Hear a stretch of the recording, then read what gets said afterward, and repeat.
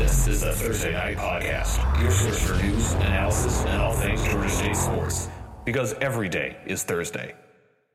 Hello and welcome to episode 24 of the Thursday Night Podcast. My name is Jordan and I'm joined today by Brady and David. Gentlemen, the Georgia State Panthers coming off of a 31-21 win over the Coastal Carolina Chanticleers, moving to 4-2 on the season and 2-1 in Sun Belt play. What are our thoughts? I thought it was a great win. I think that was a really complete game that Georgia State played, especially on defense. That was definitely the best game that the defense has played all year. Coastal only had 322 yards, and it truthfully looked like Georgia State's defense finally kind of woke up and was capable of making adjustments and, really didn't let Coastal get comfortable out there. Yeah, I think that, questions abound when the defense has been struggling about, the scheme and what the defense is meant to be doing. And I think we saw Saturday what the scheme is kind of designed to do. Coastal was trying to get the interior run game going. It never got going. CJ Marable is probably going to be in consideration for all conference at running back for Coastal Carolina. He came in just shy of 100 rushing yards per game, and he had 15 yards on the ground. He got a nice catch in the pass game, but that's kind of irrelevant to the point of Georgia State pretty much didn't let Coastal get the inside run game going. For pretty much any team, you kind of need that inside run to really get your run game going and really your offense going. So that was a really important part of it. And then the other part was just playing in zones or playing in off coverage. And when the guy makes the catch, just zoom right to the guy. And we saw a lot of that on Saturday. We saw a lot of quick passes where the guy was immediately met by the defensive back or the linebacker or whoever it was. And so as a result, Coastal didn't really get a lot of sustained success. They weren't able to get many big plays.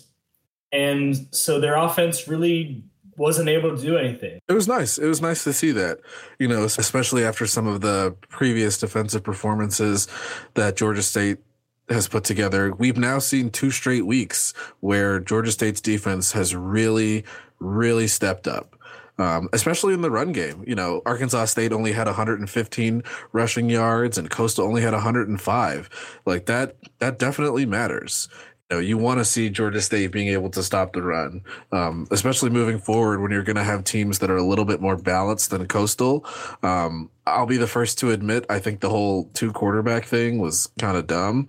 I think there was just a guy that was just very clearly better, and they should have just, kind of let him command the whole game, but fine, whatever. But Georgia State didn't shy away from that challenge. They seemed very prepared. And, there were a couple plays that Coastal had that were, the 37-yard scamper by Peyton in the first half, was kind of frustrating. But at the same time, though, Georgia State really stepped up when they needed to.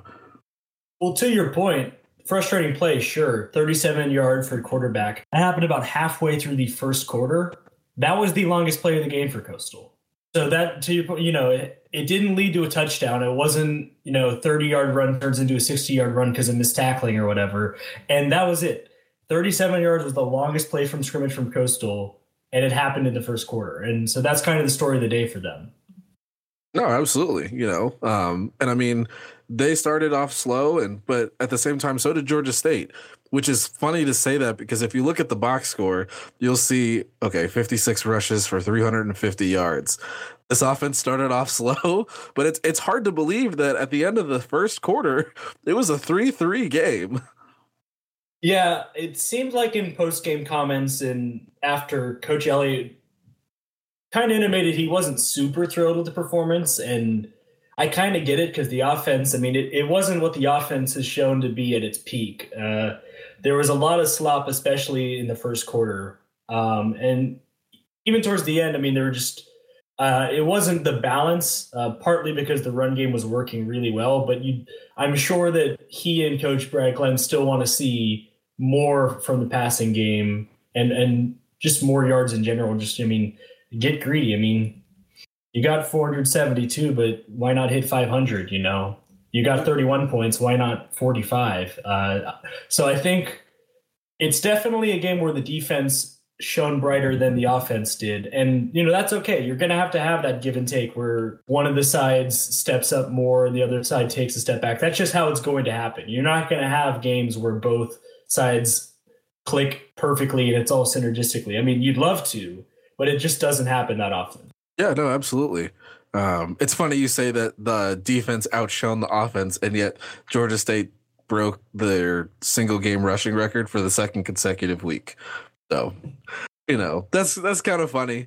Do you think there was a reason for the slow start, or do you just think it's, they were playing a good defense? And what did you see in those first few drives and especially in that first quarter when they only put up 3 points?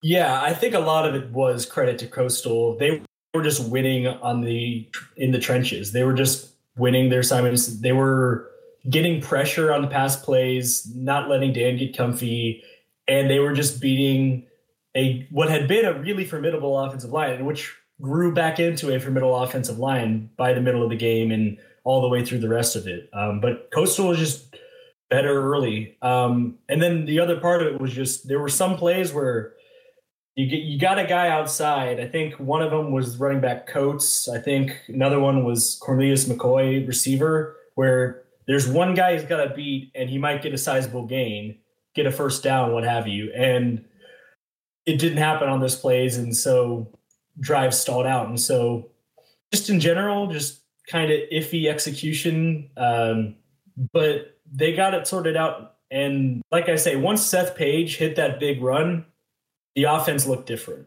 Before I continue that point about Seth Page, I just want to give a quick shout out to Teddy Gallagher and basically every linebacker on Coastal, because their tackling was phenomenal. There was a lot of one-on-one situations, as you said, where you make one guy miss, and those are big plays for Georgia State in the passing game. And Gallagher and company I don't know who is teaching them these arm bar tackles, but seriously, they were hitting all of them.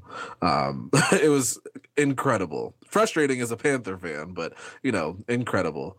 But yeah, I mean, to your point, I think a little bit the offense seemed kind of conservative at first. They really wanted to do a lot of screens. They wanted to, get guys kind of moving in motion. And then Seth kind of said, whatever, we're just going to open up a big hole. And, the ground game really took off from there. I kind of had a feeling that this was the case, but 0 passing yards in the second half. That kind of feels weird to say, especially given the tear that Dan has been on with his arm lately. Yeah, well, I guess there were 3 official pass attempts, 1 completion, which netted 0 yards. And there were a couple of the runs that Dan had that were design pass plays that he just took off or looked like design pass plays. There were still some that were obvious design runs, and maybe all of them were. He just did a better job of disguising it even to catch my eyes, making it look like a pass play. But there were some plays that Dan got the space he wanted to instead of passing, sitting in the pocket. But I also think part of it, and they allude to that Dan has a decent amount of control at the line of scrimmage and that they trust the guys seeing what they see on the field.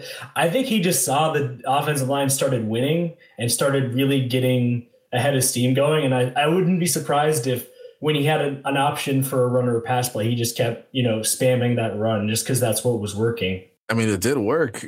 When your quarterback has 128 rushing yards, it's not a bad day in the office. Yeah, there's not going to be many days where quarterbacks outrush their passing numbers. Dan had 128 rushing yards. He had 122 passing yards. It's not that common an occurrence. Michael Vick has left and gone on. His college numbers are stupid. They are. Not to get totally sidetracked, but Michael Vick of Virginia Tech was just Superman. Anyway. Oh, true. You kind of mentioned it at the end of your Upon Further Review. If you guys are interested, check that out. It's on ThursdayNight.com. But, Georgia State has struggled a little bit to find that killer instinct. And I think this game, I think you were right about that. I think this game kind of showed that there's still some things that Georgia State needs to get better at to go from a good team to a great team, as you alluded to. But I can't help but feel like this was a really good win. And we're really starting to see what this team is capable of and more so of who they are, if that makes sense. Yeah, I mean, I dug in a little bit, and it felt, might appear to be a little critical from when I wrote that, just because you're kind of at the point where at 4-2, it's going to change the trajectory of the season based on how the rest of the year goes. And so, if you want to be that upper echelon team, the minutia matters. And when you get an opportunity, they muff a punt, you're up 10 points, and you start in their red zone. That happened middle of the fourth quarter. It was 31-21. And you don't come away with any points. That's just, you're asking teams to stick around. You're giving them the opportunity to stick around. And so that was just the main point of that. And there were a couple other opportunities, but that was the big one. I mean, if you only have 19 yards to go and you run games and working all night, that's just one of those opportunities that's just, it's built for you to just get a quick touchdown, make it a 17-point game with 5 minutes left, and then, the fat lady's practicing her scales. But you're right. You're definitely right. And there'll be better teams that Georgia State can't have stuff like that happen against. But we'll see. We'll see how, they look to clean up some of those finer details and things on the margins a little bit, and truthfully see how they, improve and change. So the Panthers are going to host the Army Black Knights at Georgia State Stadium this upcoming Saturday at 7:00. Triple option team, much like some others that we faced. What are we thinking? Yeah, it's a tricky assignment to get in the middle of the year without an off week.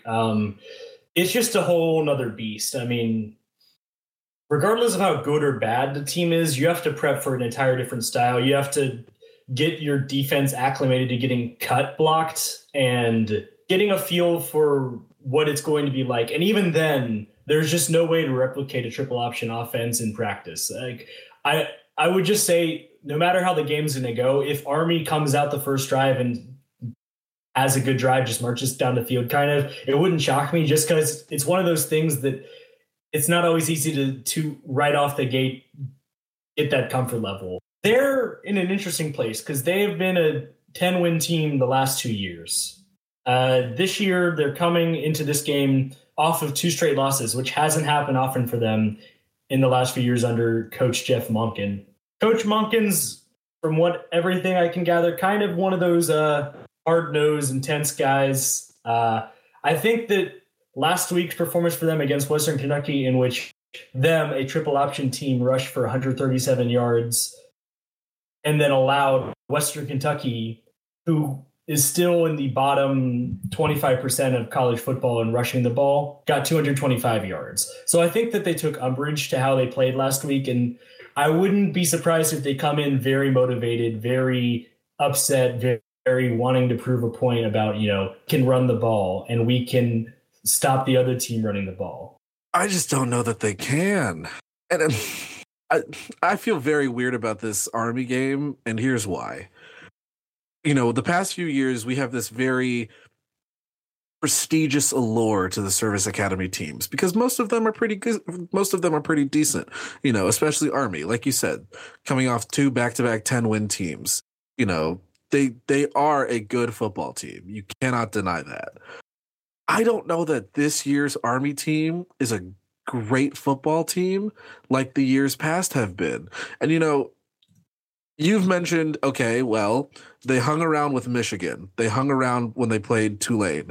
They lost to Michigan. They went to Ann Arbor and lost to Michigan 24-21. They played Tulane, who's doing really well right now in the American Conference, and they lost 42-33. But if you look at those box scores and you kind of look at the way that those games went, I see an Army team that was pretty lucky to be in those games to begin with. You mentioned last week they got outrushed by the Hilltoppers. Well, when they played Tulane the week before, Tulane rushed for 324 yards against them.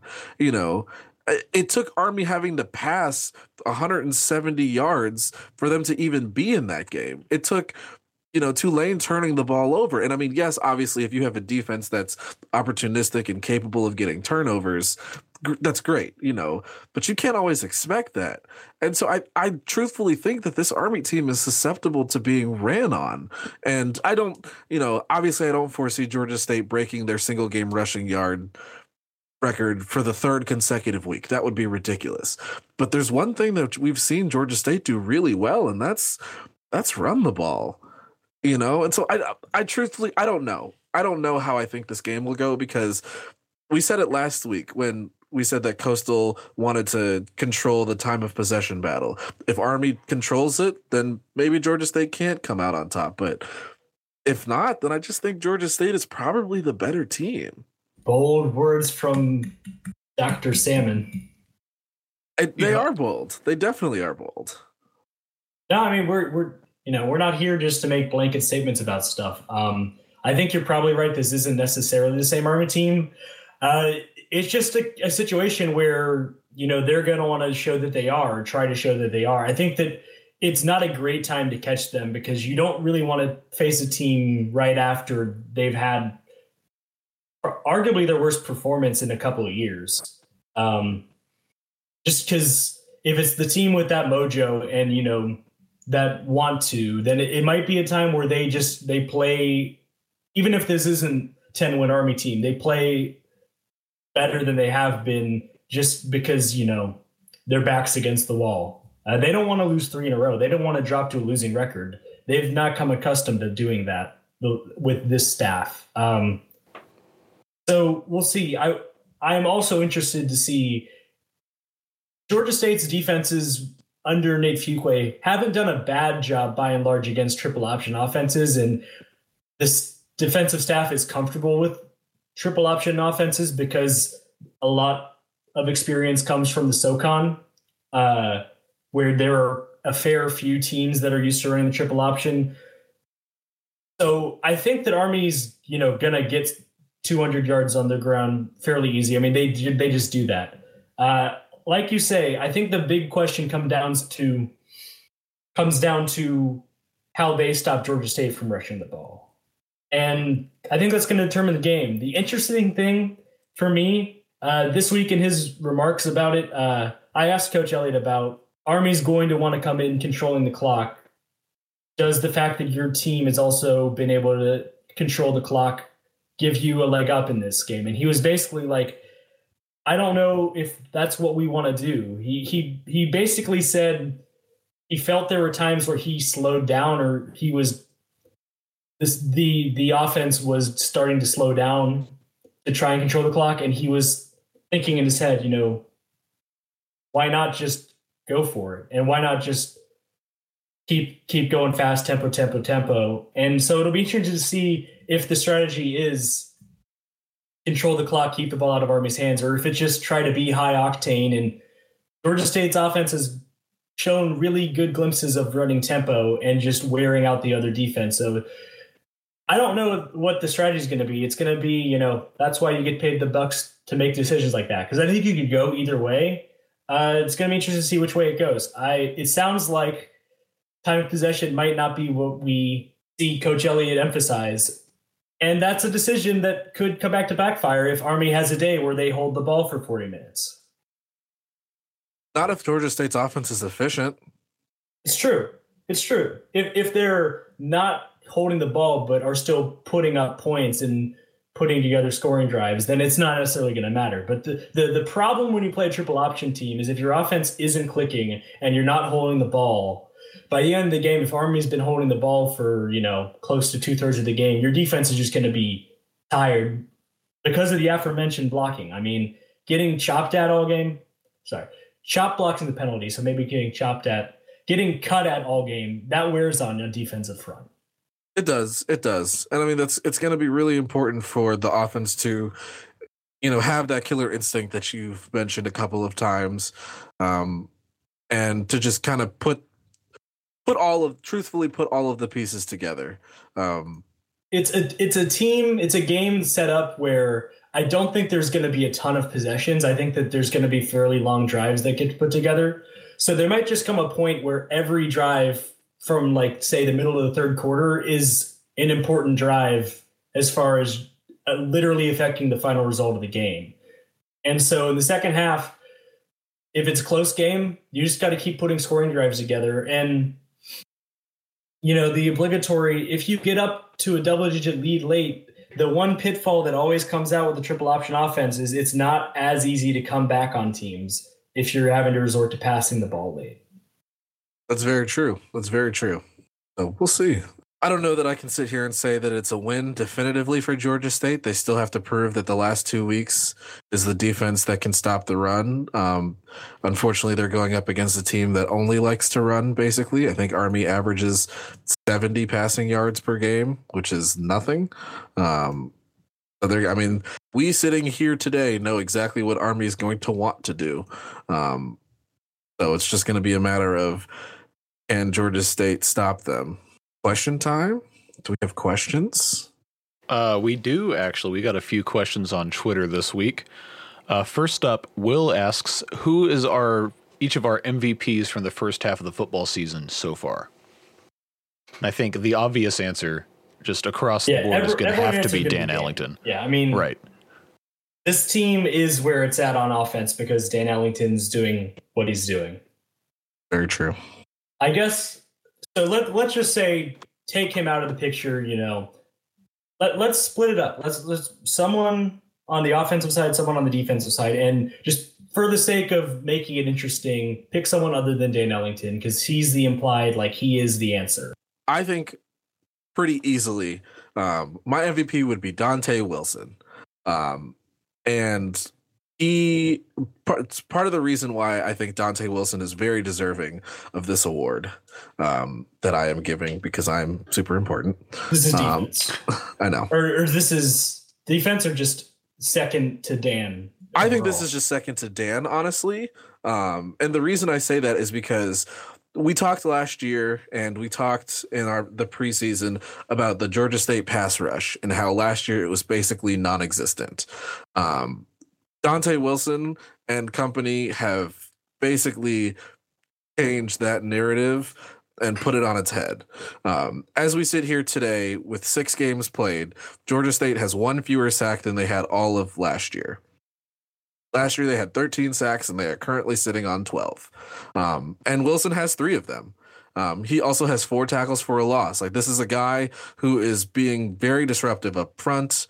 And it's not just him. I could sit here and go down the list of other, guys on the defense who truthfully have stepped up this year. But I want to give my MVP for Georgia State that's not Dan to Dante Wilson.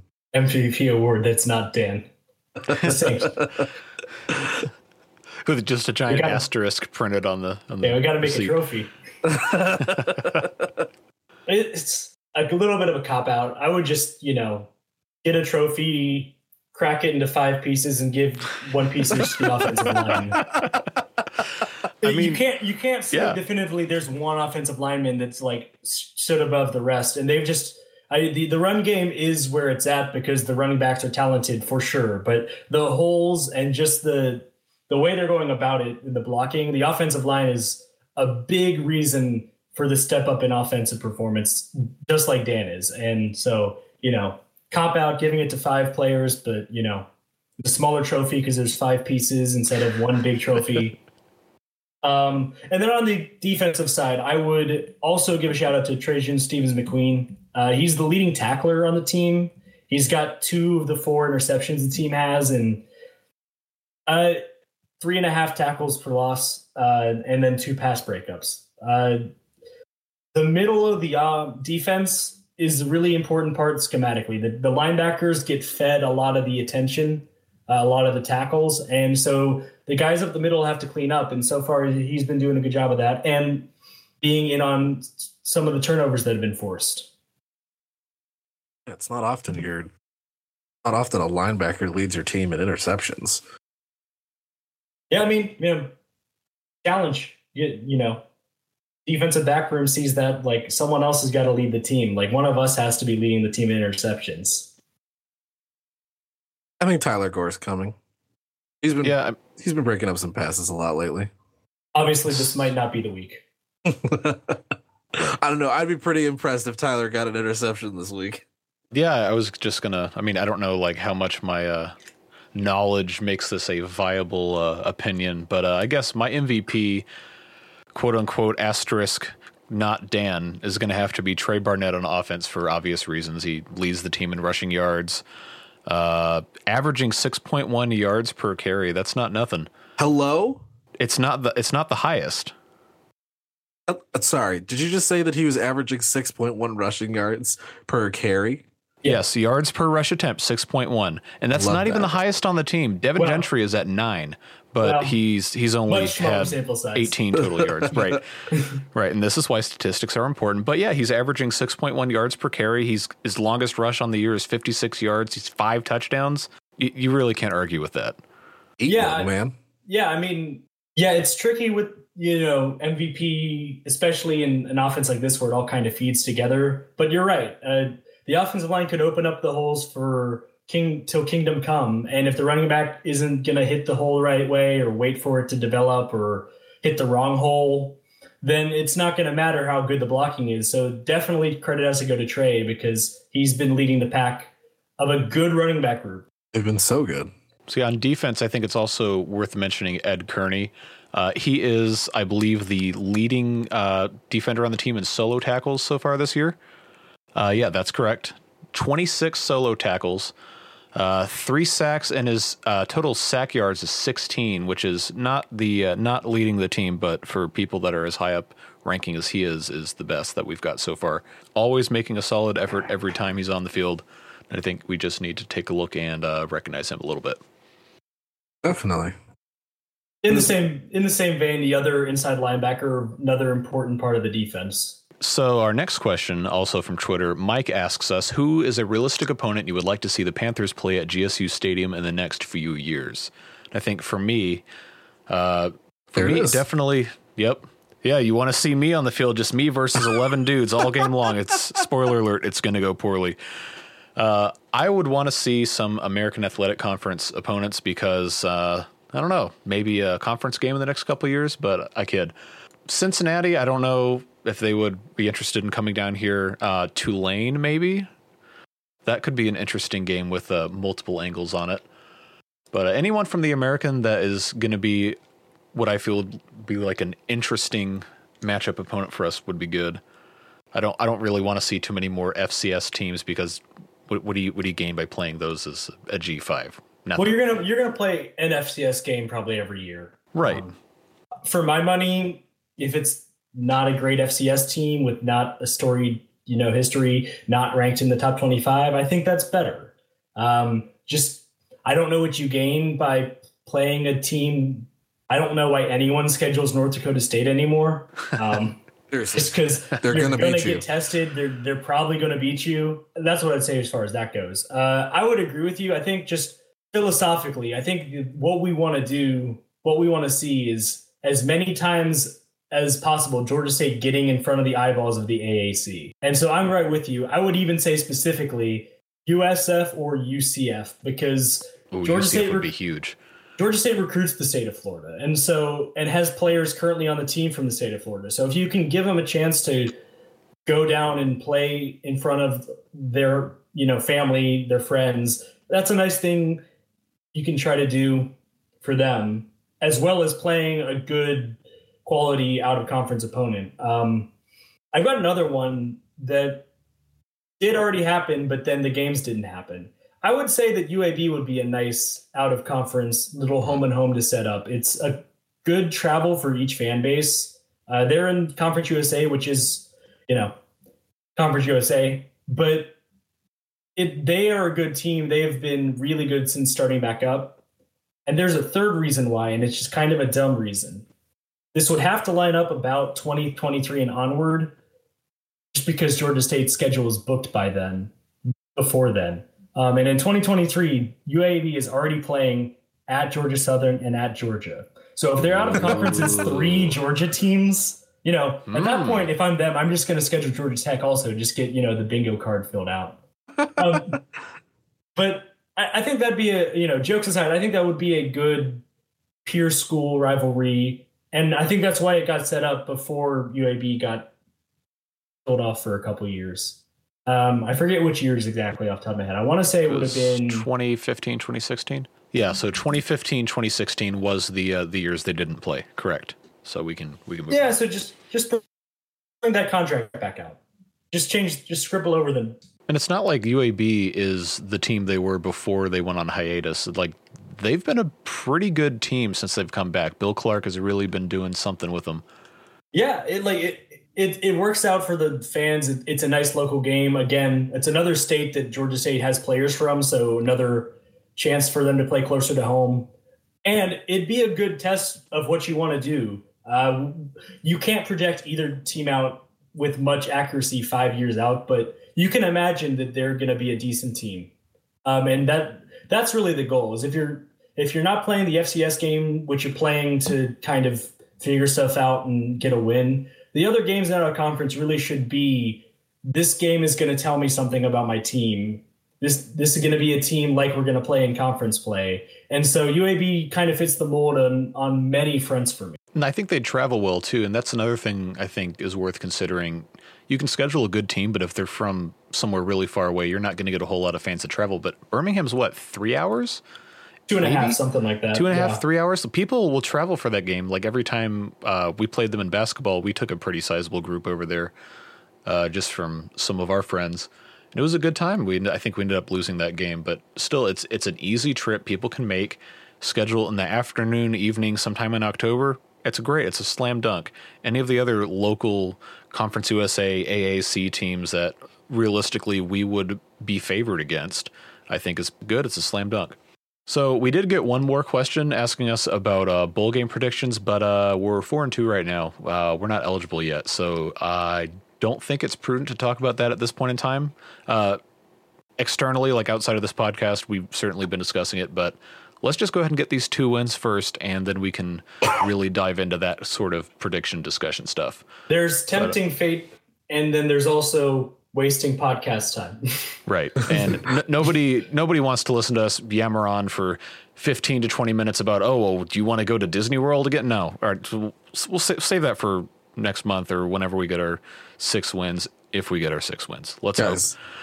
Georgia State is definitely going to the Peach Bowl. And on that note, it's time to end the show. So thanks. No, seriously, though, thank you for your questions. Keep them coming. Facebook, Twitter, any other channel. If you really want to, you can email us. So anything else we want to talk about before the end of this podcast, gentlemen? Yeah, the season's halfway over. The Panthers are 4-2. That feels good. What's next? I feel like not many people in the fan base would have scoffed at the idea of 4-2 is like, oh, that's not good enough. The Texas State game still is just that just haunting aura of like, you could be 5-1 right now. I mean, the Western Michigan, the Western Michigan game, you just write off. That was a loss. You didn't play well. Western Michigan did. Like, you can't go back and, rewrite that one in any way. But the Texas State game does stand out of like a real missed opportunity. But the fact is, you're 2 games over 500 halfway through the year. You beat a Power 5 team. You beat an SEC team at that. I think expectations weren't that high coming into the year. The team was kind of young. The defense had a really bad year in 2018.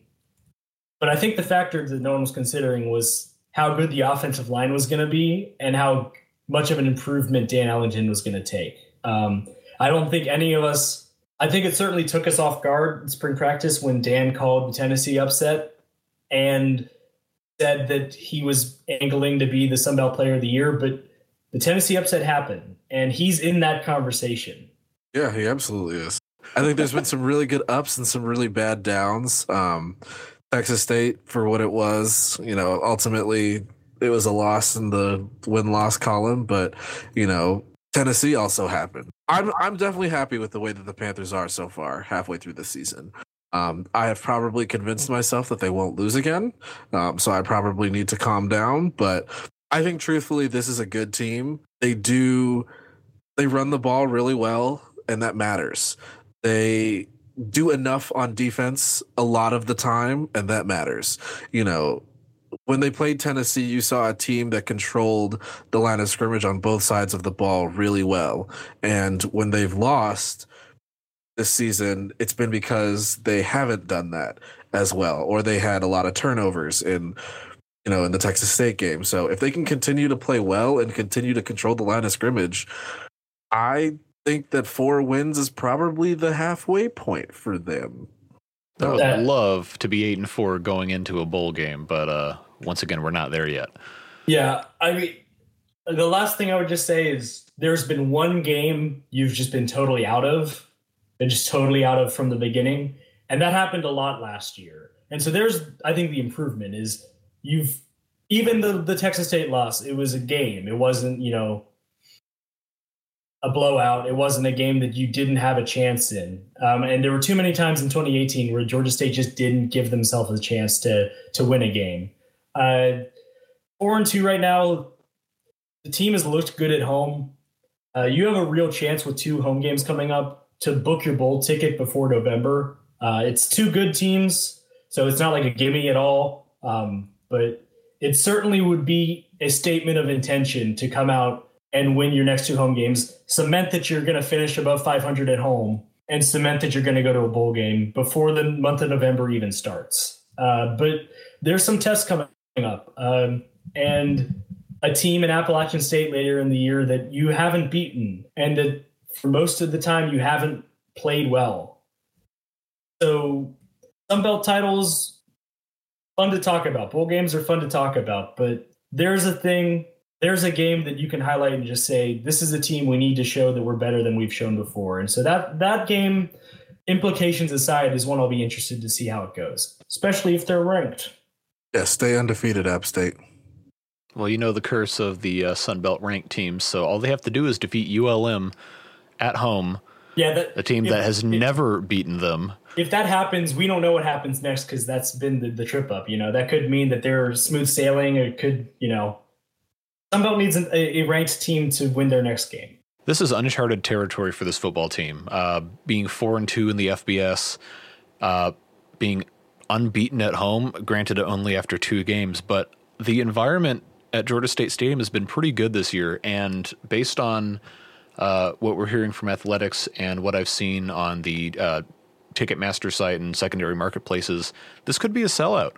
Granted, it's going to be probably a huge portion of Army fans and just casual people coming to see Army play because they have people that are in the service, or they just, oh, hey, that's a team I've heard of, instead of Baked Potato State University, to borrow one of Taylor's favorite fake school names. But I think the home advantage is really something that we need to look at for the rest of the season. It's not really something we've ever had. For those of us who remember the cavernous Georgia Dome echo chamber with 5,000 butts in seats against Baked Potato State University, if you will. But we've got our own stadium. It's nice. It's getting better every week. Students show up. If they show up to this game and all these tickets that are supposedly sold are actual butts and seats, it's going to be a really, really cool environment. Yeah, I mean, just as an aside, when Air Force came to the Dome, which, as you mentioned, the stadium is much better than the Dome, but even in the Dome, that was a really cool game. Mm-hmm. And so I imagine it's going to be more of the same when Army comes here on Saturday. Like I said upon further review this week, what happens the rest of the way might make the difference between a good season, fine season, and a great season. A season that changes the trajectory of where this football program is headed. So it's going to be interesting to see where it is headed. That we will see. All right. Well, thank you very much for listening to this episode 24 of the Thursday Night Podcast. Just as a reminder for you, we are on Facebook, Twitter, and now Instagram at Thursday Night. Make sure you follow us for all of our content and everything that we post there.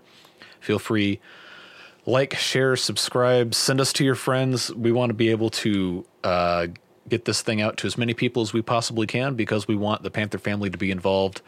Thank you to all of you who have been here with us since the beginning, and we're looking forward to covering more and more great Georgia State moments as the season goes on. But I think that's going to do it for us. Thanks for listening, and we'll see you next week. Go State.